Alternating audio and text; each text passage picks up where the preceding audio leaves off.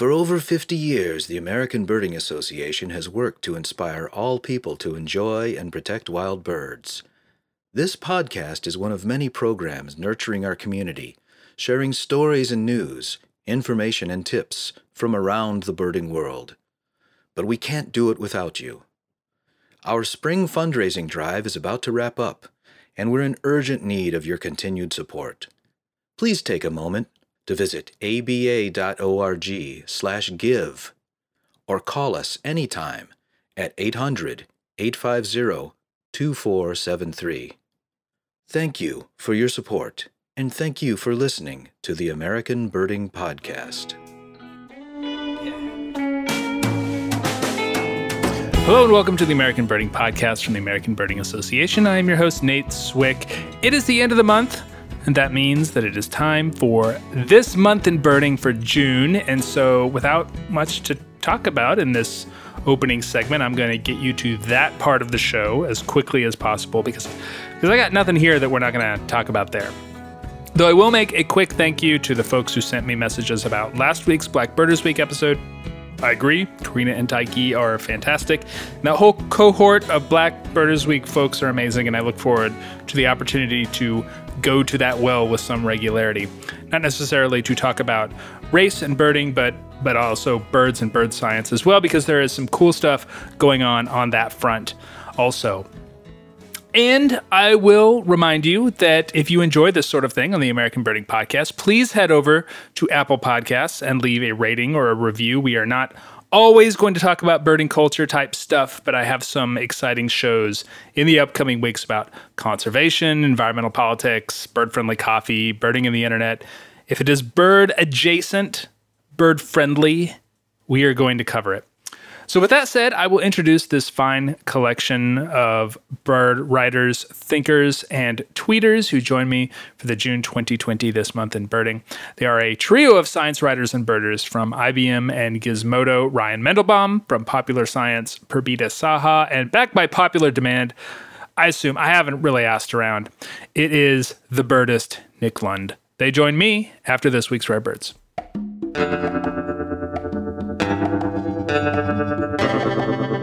This is your Rare Bird Focus for the middle of June 2020. Tropical Storm Cristobal turned out to be more exciting than it even seemed at the time, as photos came out this week of a Michigan state-first black skimmer in St. Clair County, just north of Detroit, in the wake of the storm. Black skimmer seems to be one of the signature birds of Cristobal, as that was hardly the only inland record in those days surrounding the storm's passage. One other bird of note for the ABA area this week, proving that it's not just Arizona pulling in noteworthy Mexican vagrants. A slate-throated redstart at Big Bend National Park in Brewster County, Texas, is the second there in as many years. I think the 2019 birds ended up nesting, so we'll see if we can expect the same in 2020. And that is all I got for this week. For all the birds I didn't mention here, please check out the ABA Rare Bird Alert update at aba.org/RBA every Friday morning. You can also join the ABA's Rare Bird Alert Facebook group at facebook.com/groups/ABA Rare or follow our Twitter feed at ABA Bird Alert. Welcome once again to This Month in Birding for June 2020. I am joined by some Bird Twitter All-Stars, confirming once again, as if it were necessary, that my motivation for these end-of-the-month panels was simply to talk to people whose bird takes I enjoy on social media. So this one is heavy on science writers, so buckle up, I suppose, unless you're listening to this in the car, in which case you should already be buckled up. Please do not unbuckle yourself and buckle yourself back in. To start, they are a science writer currently with IBM, but while at the popular science blog Gizmodo, became, I am certain, the most read bird writer in the world under the Birdmodo masthead. They are Ryan F. Mendelbaum on Twitter. It is, of course, Ryan Mendelbaum. Welcome. Hey, everybody. I'm so excited. Formerly with Audubon, now at Popular Science, she is a journalist and a birder and a Yukon partisan. She goes by @HahaBita on Twitter. Welcome, Purbita Saha. Hello, I'm so excited to be on the American Bar Association podcast. Oh no, you're in the wrong place. I'm sorry. This is so awkward. He is the man known as the Birdist and the 7th most regular guest on the American Birding Podcast. Welcome back, Nick Lund. I'm coming for you, Ted Floyd. Yeah. Oh man, he's so far ahead. I'm sorry. Who's 6? Do you know? Yeah, I do actually. I made a list. So let's see. Ted Floyd is number one. Ugh. Yeah, right, that guy. And then you are tied. It's Donna Schulman Okay. who talks about Good bird company. books. Yeah, Good company. bad. Well, hello. Good afternoon, everyone. So welcome to all of you. We can talk a little bit about stuff that's been going on in the bird world for the last few weeks, but I definitely want to start with, probably the biggest thing that happened in birding maybe this year, and that was Black Birders Week at the beginning of June. And I want to acknowledge right off that it is a little weird that we have 4 non-Black birders commenting on it.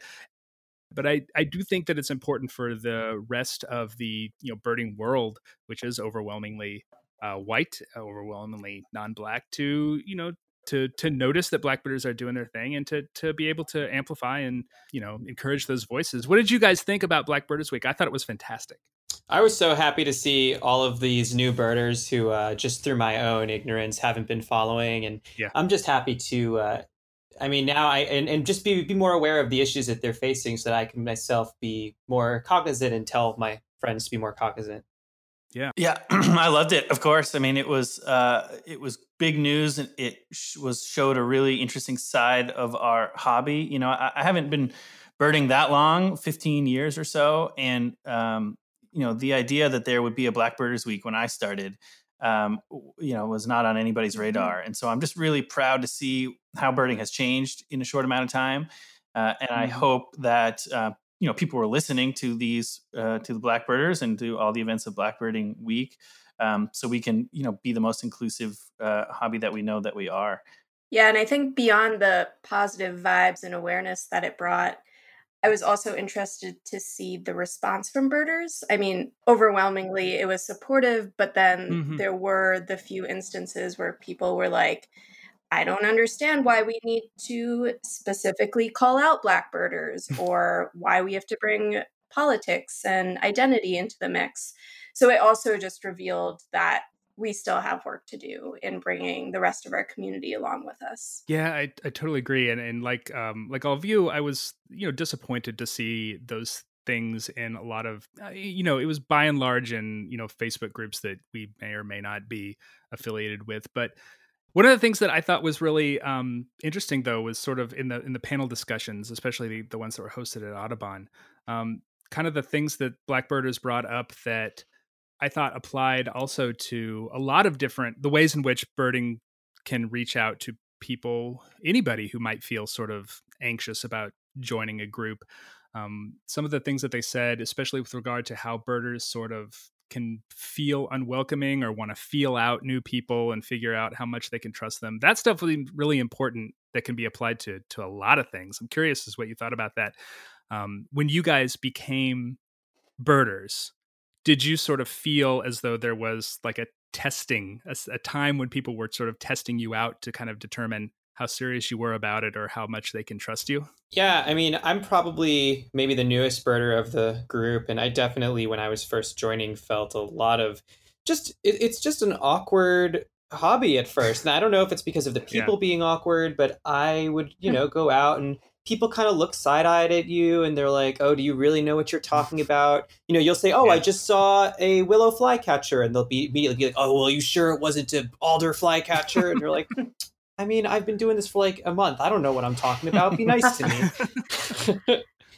It's an odd hobby in that you are sort of relying on people's word to a large extent. And, there's no black belts, right? If like you're taking karate and a dude's got a black belt, you're like, well, he's a black belt in birding. You're not going to mess with him. Yeah, you sort of know. And so that is a part of it, I think, for all birders. And I'm sure to some extent, when I meet a new birder, there's a feeling out period as well. I think we really need to be conscious of that. Mm-hmm. But the more that people understand that, because there's so much uncertainty in birders and among birding, that the questions you ask and the looks that you give carry a lot more meaning than you may intend or that the person may interpret. And so to be really careful how you approach new birders. Yeah, especially if you are already sort of feeling anxious about belonging. That's a thing that, black birders, I think, sometimes feel more than a lot of other people. Do I belong here? Is this a place for me? And there are things that we do that could be better about that. I think that's certainly one Yeah. of the things, one of the takeaways for me.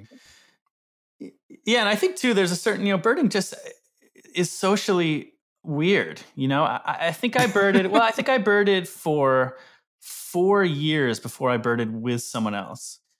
Part of me felt like I was, one of those kids raised by wolves or something, coming into society for the first time and trying to learn what language was.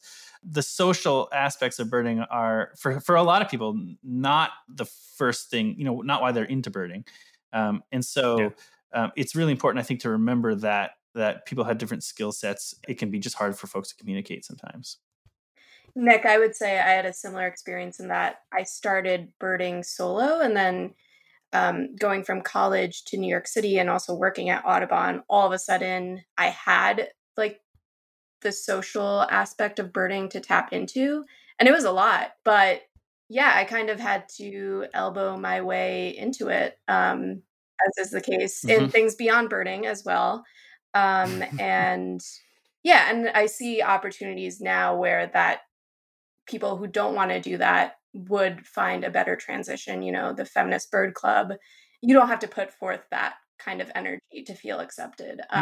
So I look forward to like just more of those groups and movements coming about. And I think Black Birders Week was definitely a movement that's a part of that. I think that it could just be as much as like if you see somebody in the field, rather than, everybody asks that question, oh, what have you seen?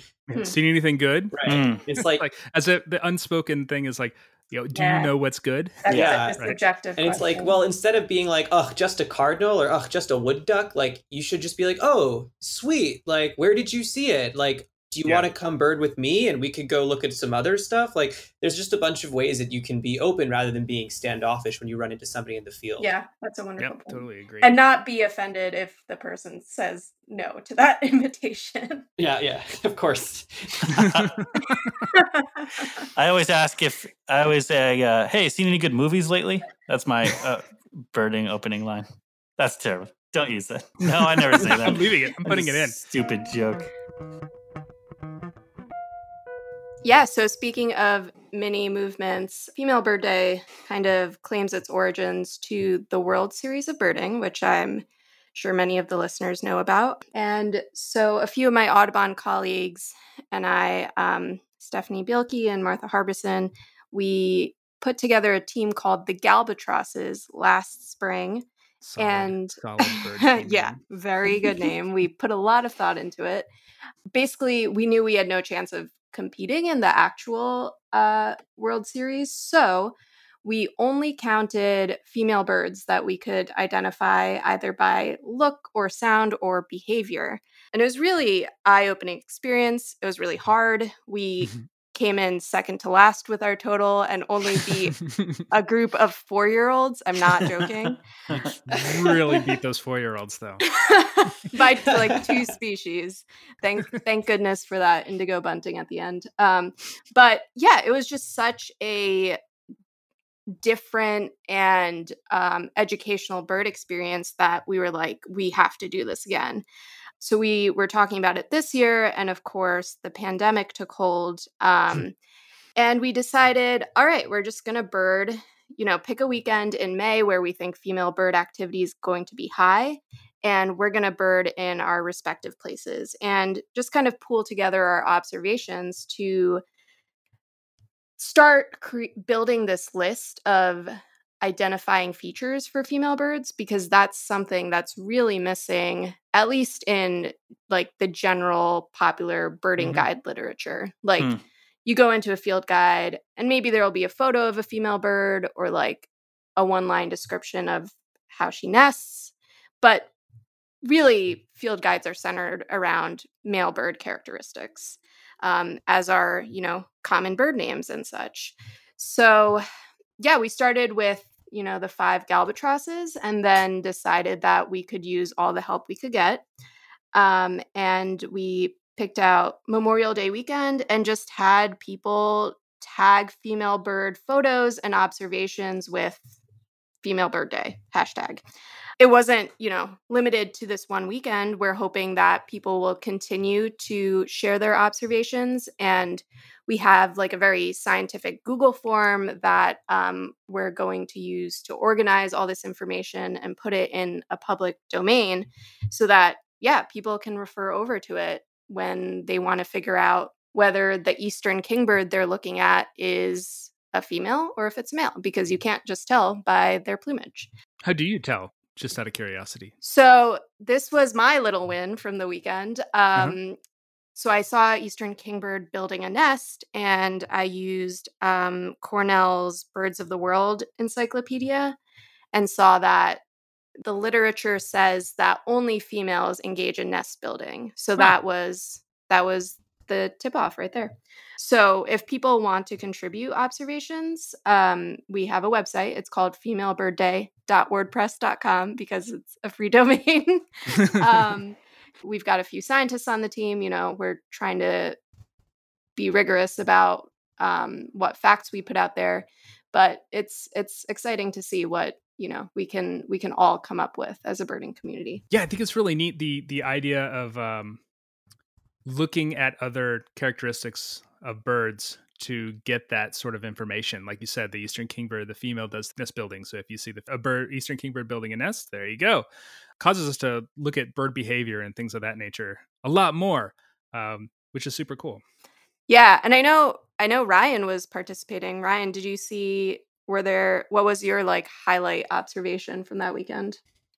I actually I would say this is cheating, but I saw warbling vireos engage in courtship and copulation. And so I knew that one of them had to be the female. 50-50 shot. But that was exciting because New York is also doing its breeding bird atlas this year. But I probably saw, I think, 25 species of female bird for the weekend and got dunked on Twitter when I posted one of the pictures, and I was like, wow, look at this female American redstart. And someone's like, it's got black between the eyes. It's a young male. And I was like, no. Yeah, we had Lauren Benedict on this podcast not that long ago. And she is doing such cool work with bird vocalizations. It's the extent to which that science has, exploded in the last few years has been really neat to see. Yeah, the Female Birdsong Project was a big inspiration for this. And I think we pulled up, Lauren and her colleagues have put together a list of the North American birds they know where the female type sings. So we really depended on that list as well. Like ovenbirds. I somehow missed this on Twitter, and I apologize. It's been a crazy time, but I think this whole thing is so awesome and fascinating, and the fact that field guides are based so much around male characteristics, and that female birds, there's just as many female birds as there are males. They really get such small press in the field guides. That's just really, I never even thought about that. It's really eye opening, and to consider how other people are viewing the sort of infrastructure of birding. It's really interesting, and I love it. And I got the sense that it's important not just for knowing about female birds, but even for conservation. I remember reading that golden wing warblers, for example, the females and males inhabit different habitat in the winter. And so if you're only conserving the male's habitat, then you're forgetting about half of this threatened species. Exactly. Really makes you think, this and Black Birders Week too, make you think about the extent to which so much of what we depend on as birders, so much of the ornithology that we learn from is based in not only the 17th and 18th or the 18th and 19th centuries, but the 18th and 19th century perceptions about gender and race and all these things. We're really due for an update. Ornithology and birding in general, and just revealing all of that to start is just incredibly important. To me, it feels new and important, and I appreciate it. Yeah, I also like knowing that there's so much more to know about birds too. Yeah. So this is actually a great segue into a story that I'm bringing this week, which is that in hooded warblers on their breeding grounds, males go through a pretty intense molt where they'll molt both their tail feathers and their flight feathers at the same time in August. For the late nesters, the males are unable to take care of the young, and so the females will actually step in and take over all of the slack. And a study has shown that actually there isn't much of a disadvantage to the females for these late nesting birds. The only real disadvantage is that they'll have fewer eggs and they'll lay fewer eggs for the later part of it. But it's just amazing that the females are able to just figure it out while their males are off dealing with themselves. Yeah, I like that story. I thought that one of the cool things about it that I did not know about hooded warblers was how they forage using the white flashes in their tail. Yeah, and hooded warblers are they're great when you see them, but just every experience I have with them is like trying to figure out where this bird is in some thicket. And so just learning more about the life of this pretty mysterious bird is just really cool.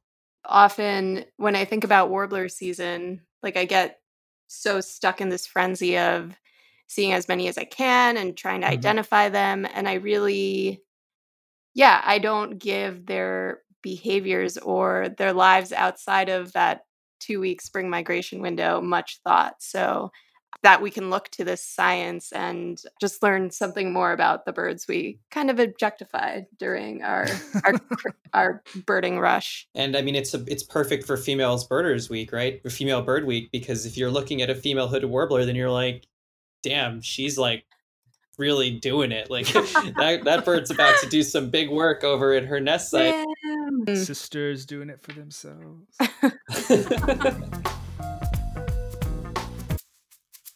This is a story I love because it's from my beloved home state of Maine and because it involves fierce mortal combat. So a year ago in May, a kayaker near the town of Bridgeton, Maine, in the sort of western mountains, came across a bald eagle floating dead face up in a lake. And near it was a dead common loon chick. Like a murder mystery. Like a... Yeah, Stephen King was lurking in the bushes. So the bodies made it back to our Department of Inland Fisheries and Wildlife, and where it came out this May, that this eagle, so it was found with a piercing in its chest, like it had been hit with a javelin or an arrow or something. And what the scientists have deduced was that the adult loon speared this eagle in the chest and killed it. It's really interesting for a lot of reasons. Number one, it reveals some character about bald eagles that I think a lot of people who are maybe novice birders obviously hold the bald eagle in the highest of regards, like this beautiful, noble creature. Folks who know eagles know they are sort of scavengers or harass other creatures for their food a lot of the time. They're not very noble in practice. And sort of similarly, the fierceness of common loons. I mean, common loons are killers. I know a lot of rehabilitators who really don't like working with common loons because they have that huge sharp bill, and that's their defensive mechanism. The knife on their face. And for your eyes. I wrote a story about common loons last year, and I just remember the researchers saying over and over again, like, loons are bad news. Like, they'll kill other loons in a heartbeat. Sure. Loons are fearsome, and they also have a lot to worry about. Loon chicks are predated by fish from below and by, mammals getting after the eggs and by bald eagles. I mean, it's not easy for a loon to raise its chicks. And it also raises another interesting issue that I've heard from some scientists too, is the sort of the impact of the grateful increase in bald eagle populations has sort of rippled out on other animals. I've talked to a harlequin duck researcher on the Pacific coast who talked about the large increase now in predation of young harlequin ducks out there from bald eagles who are in larger numbers. There are similar impacts to, for example, great blue herons and great cormorants nesting in Maine from eagles coming back. And so, the return of the bald eagle and osprey and all the other raptors and other creatures that were affected by DDT is obviously a huge success story. But that's not the only story. There are other, it ripples out in impacts that I think, maybe yet to be studied in full, but I think are really interesting. Yeah. Yeah, you really went with that story, Nick. I would have just made the easy Bon Jovi joke and let it go. Loon to the heart. Yeah, and you're to blame. No, Bon Jovi's not my dude. I really wonder what that like fierce loon parent is up to now. Like I hope it got some recognition from its loon community. Do you think it got a taste for eagle? It probably got like a Boy Scout patch. That's right. Eagle dispatching. I wonder if this presages any sort of possible conflict between the United States and Canada, considering that our two national birds had it out in this way. Hmm. Oh, are loons the Canadian national bird? Yeah, they're on their coins. I tell you, I'm open to it at this point. I'm open to it. I think, Yeah, I think we're ready for a reckoning. We need something to change. The fact that the loon came out on top is probably... So, but overall, both loons and bald eagles are doing very well in Maine. But Ryan's point was right at the top too. Loons beat the crap out of each other. You know, they're very territorial, and early in the spring, when the male birds come back early and fight for territory, they fight and kill each other and bleed. And a lot of Mainers, people who live in other places where loons breed, have stories of being on lakes in the spring and just witnessing these like just vicious, scary, loud conflicts. And it's not really the sort of chilled out vibe that a lot of people associate with loons. Wow, I would love to see that. Last year, I wrote a story for Perdita, actually, at Audubon about a loon who raised a baby duck. And it was like this huge thing that these two loons raised a mallard chick. But when I spoke to the researchers, they were like, yeah, I guess it's weird that the loons raised the mallard, but it's weirder that the loons didn't kill the mallard. Yeah, eat it. Yeah. Yeah, so among all the bird news, as usual, there's always news from the federal government, and the Trump administration has been quite busy the past few weeks, specifically in the environmental department. So to start off this month, the president issued an executive order that basically used the pandemic as a crutch to eliminate environmental review for construction projects, or whether it be like a pipeline or even logging within a national forest.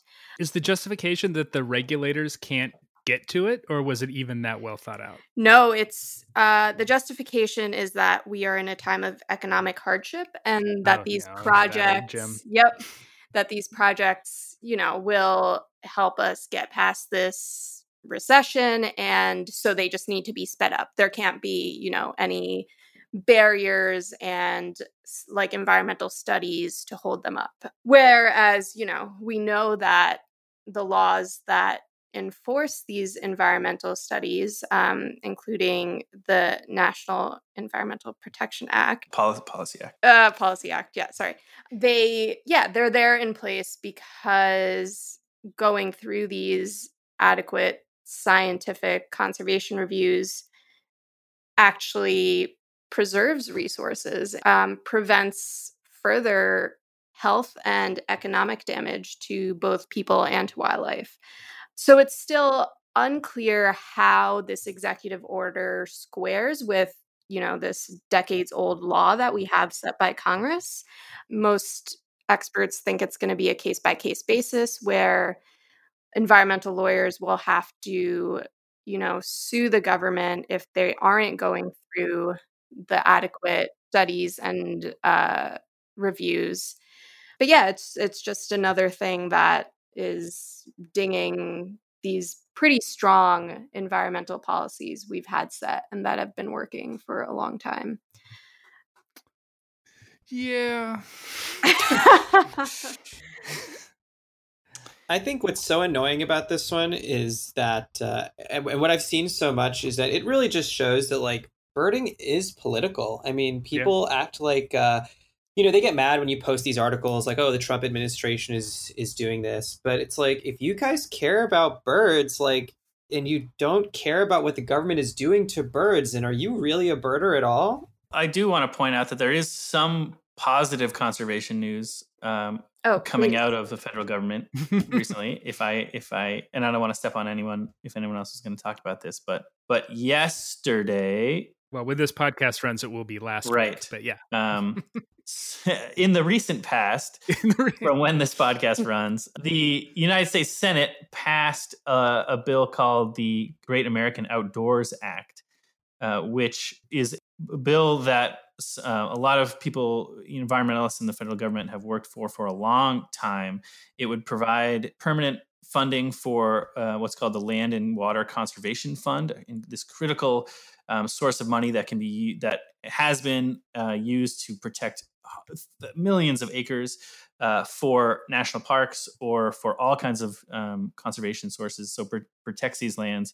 And it also will give some money to help fix the national park backlog. So there's all these maintenance projects in national parks that sort of languished for decades in some cases, that really need to be addressed if these places are right for visitation and can provide good services. So after many, many years of battle, the Senate has passed the Great American Outdoors Act. It's moving on to the House now, which it seems likely to pass there soon. And believe it or not, the president has indicated some willingness to sign this thing into law. So if that does happen, that's really good news, especially in these times where this administration really has its heart dead set on tearing down as much of the conservation progress that this country has made as they can. If it gets past the president's desk as well, would it go into effect immediately? Good question. I do not know. I assume for the next fiscal year when they can appropriate funds for LWCF. Okay. But I don't know. What is that acronym? Land and Water Conservation Fund, LWCF. There you go. You government types in your Yeah, it's good news. It's good news. That is very good news. The one other conservation landmark that I would ask birders to look out for is there's been this years-long struggle in redefining the waters of the U.S. rule, which basically ties in with the Clean Water Act and specifies, which bodies of water actually fall under the Clean Water Act.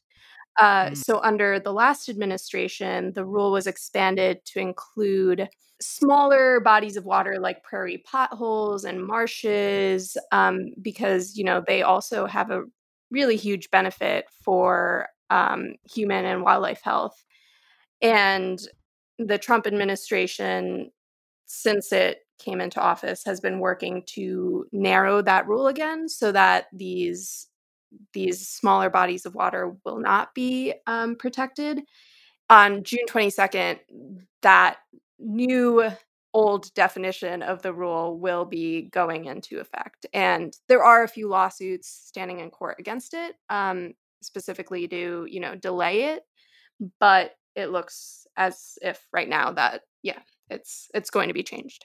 Can I make sort of a soapbox point on a lot of stuff? The passage of the Great American Outdoors Act and the harmful work that the administration is doing, and also some of the disappointing results that have been coming out of the Supreme Court recently, it underlines the importance of contacting your congressperson.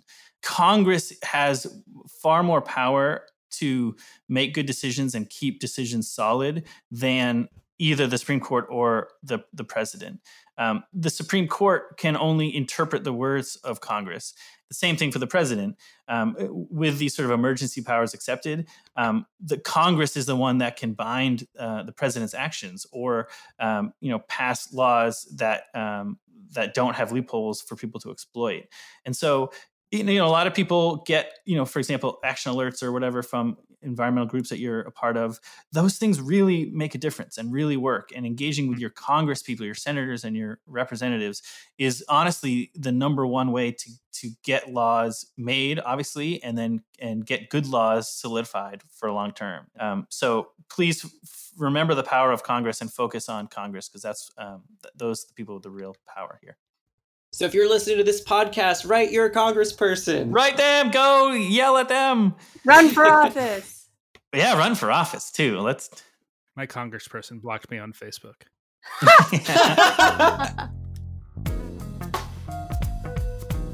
So before we say goodbye, I do want to ask a question of the month to all of you.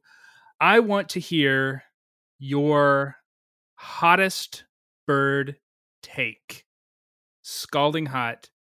I got one. Right. I just came up with this one today. So there's been a lot of talk of renaming birds. Mm-hmm. I love discussing how bad common names of birds are and how they should be changed and what they should be changed to. A lot of the debate has focused around birds named after people. And I can't remember the term for that right now because I'm a moron. Honorifics, thank you. Or patronyms. A lot of the debate has focused around honorifics, right? And how they're named after the wrong people or they're just misleading. My Heartbird take is this.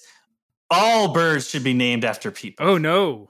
All birds, every bird should be named after a different person. Here's why. First of all, common names the birds don't know what their names are, right? This is not for the birds. This is just for us, for humans to be able to talk amongst ourselves. So like, it doesn't matter. The birds don't care. It doesn't matter. Second of all, there are a lot of good people out there. Right? There's a ton of good people who don't have anything good going on in their life, probably. How cool would it be if they had a bird named after them? Or how deserving would it be if they had a bird named after them? So just like, instead of like, I don't know, orange-crowned warbler, it's just like Melissa Davis. Yeah. Not even just the bird name, it's just a person's name. This is Melissa. Yeah. This is Mark the Thrush. So in this age of digital field guides, all the names can be updated just with a download. It's not a big lift for the publication industry. And I think it would be a lot more fun if it was just like, that's a Tom Jones warbler. Oh, and there's Dave up there. That's a Dave. So that's my bird take. I think we should go away from the boring, like, color body parted warbler to all honorifics.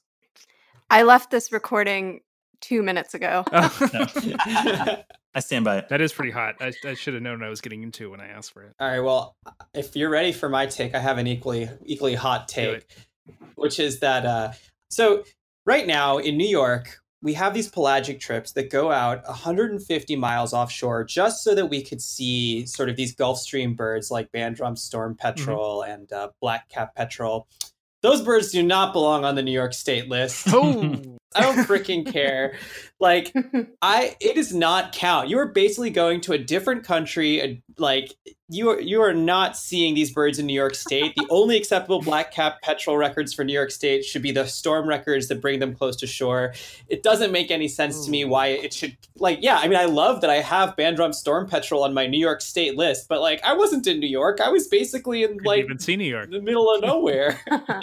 So that's the hot take I came up with today. That's good. Yeah. Also, birds from Staten Island should not count on the New York State list. Should Staten Island be an autonomous bird counting area, or should they just give it to New Jersey? They should give it to New Jersey. Wait, so let me just dig in. So those birds that are, say, 50 miles offshore, do they count for nobody, or do they count for, like, what do you do with those birds? They count for, I don't know, Gulf Stream autonomous zone. They belong on your world list.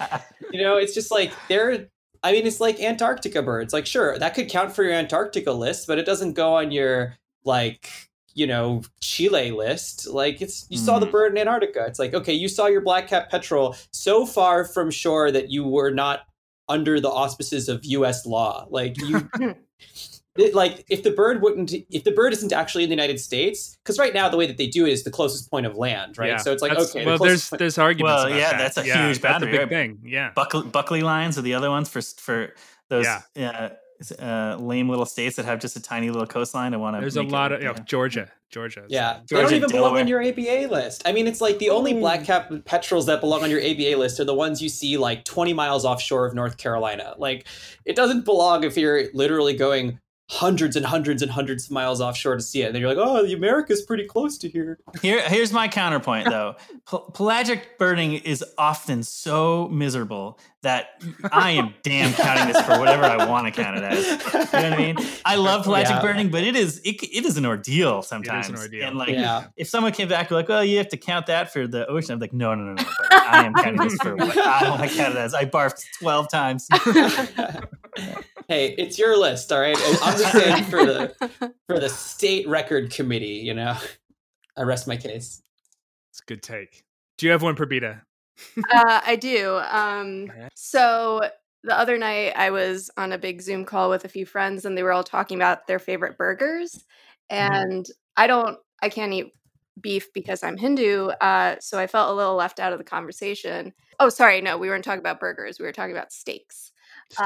So then I told them that sandhill crane was a kind of meat that they could try. And Ribeye in the sky. It's also something I can eat. So then one of my friends screen shared his Google images, and we just looked at like prime cuts of sandhill crane meat, and it looked delicious. So now I'm extremely bent on trying sandhill crane. As you said, Nate, it's called ribeye of the sky and is highly regarded. I think I'll probably have to wait till next winter for the hunting season, but that's on my list of things to accomplish in 2020. I know that some people get very sensitive when you consider eating sandhill cranes, but yeah, a lot of people love it. Hot take. Outrage. I'm with you. I would eat it. I would eat any animal. Oh my God, let's do it together. Literally Yeah. a hot take because it's right off the grill. I'd like to take that hot. Yeah, I mean, I have a duck hunting friend, and he has told me that some ducks are quite delicious and other ducks are quite horrible. So scoter, don't eat scoter. Yeah. Mm. Well, it's the old joke, the old hunting joke that says how you cook a scoter is you cook it on a shingle and then you eat the shingle. Aw, burn. Yeah, take that, scoter. Yeah, and I know that some of the listeners are like super anti-hunting. I mean, I don't like the idea of killing birds, but I do like the idea of a burger.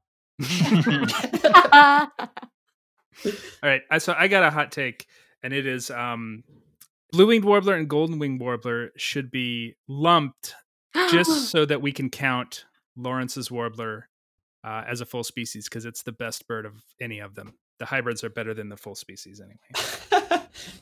So okay, I hate it. So they can't call Lawrence's and Brewster's their own species until blue-winged and golden-winged are like lumped together. Yeah, because they're technically hybrids, but Okay. they're I mean, genetically they're one species really. Okay. I went to a well-known golden wing, blue wing breeding ground in New York, and they're the same bird. I mean, Oh, when yeah. you're there, it's just like, oh yeah, they're in the same tree. I mean, the song's like, okay, so the Okay. golden wing sings 3 times, a blue wing sings twice. But like, if I was a blue-winged warbler and I heard a golden-winged warbler, I'd be like, yeah, that's me. It's like jazz. It's improvisation. Counterpoint. Have you seen them? They look completely different. Thank you. I rest my case. You're right. You Can't argue with mess with that. Can't argue Yeah. with that. Nick, you have very good counterpoints. Thank you so much, Ryan, Prabita, and Nick. You can find them all on their various social media platforms. Please do. They are all great. Thank you so much for joining me. Thanks for having me. Thank you. Eat crane, everyone. Look out, Donna Schulman. I'm coming.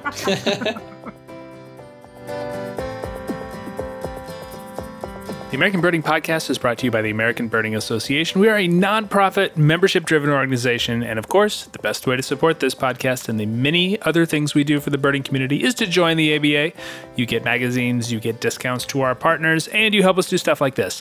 We even have e-memberships and discounted memberships for young birders. Get more information at aba.org/join. I want to make a special shout out to Brian Schneider of Madison, Wisconsin, Joe Ariana of Beverly, Massachusetts, Charlie Patterson of Colorado Springs, Colorado, Andrew Tyrrell of Fort St. John, British Columbia, David Darrell Lambert from Chafford Hundred, UK, Danielle Solomon and her family of Beverly Hills, California, all of whom joined or rejoined the ABA recently and noted the podcast as a reason. Thank you for that. Welcome or welcome back to the ABA. Executive producer of the podcast and president of the ABA is Jeffrey Gordon. He's a bit of a foodie. Once you finish those sandhill crane tenderloins, he suggests you try brown pelican, or as it's known, pot roast on the Gulf Coast. Technical production is by John Lowry, who is a devoted carnivore, has a lot of good things to say about eared grebe, or as he calls it, the flank steak of the Salt Lake. Additional help comes from Greg Neese and David Hartley, who are both big fans of grilled, sooty shearwater, cut very, very thin, where it goes by the charcuterie of Monterey Bay. You can find us online at aba.org and on Facebook at facebook.com/birding and on Twitter at ABA. You know, where the ABA is located in Delaware, we only have to look right across the bay to see one of the finest birding sites on the continent, Cape May, New Jersey, with a culinary tradition and a birding tradition like no other. In fact, you can go out to the Sea Watch, you can watch thousands of birds pass by, maybe catch a few cormorants, serve them up, or as they call them there, the filet mignon of Cape May's Avalon. Delicious. Questions and comments can come to me at podcast@ava.org. I'm Nate Swick. Thanks for listening. Stay healthy. We'll see you next week.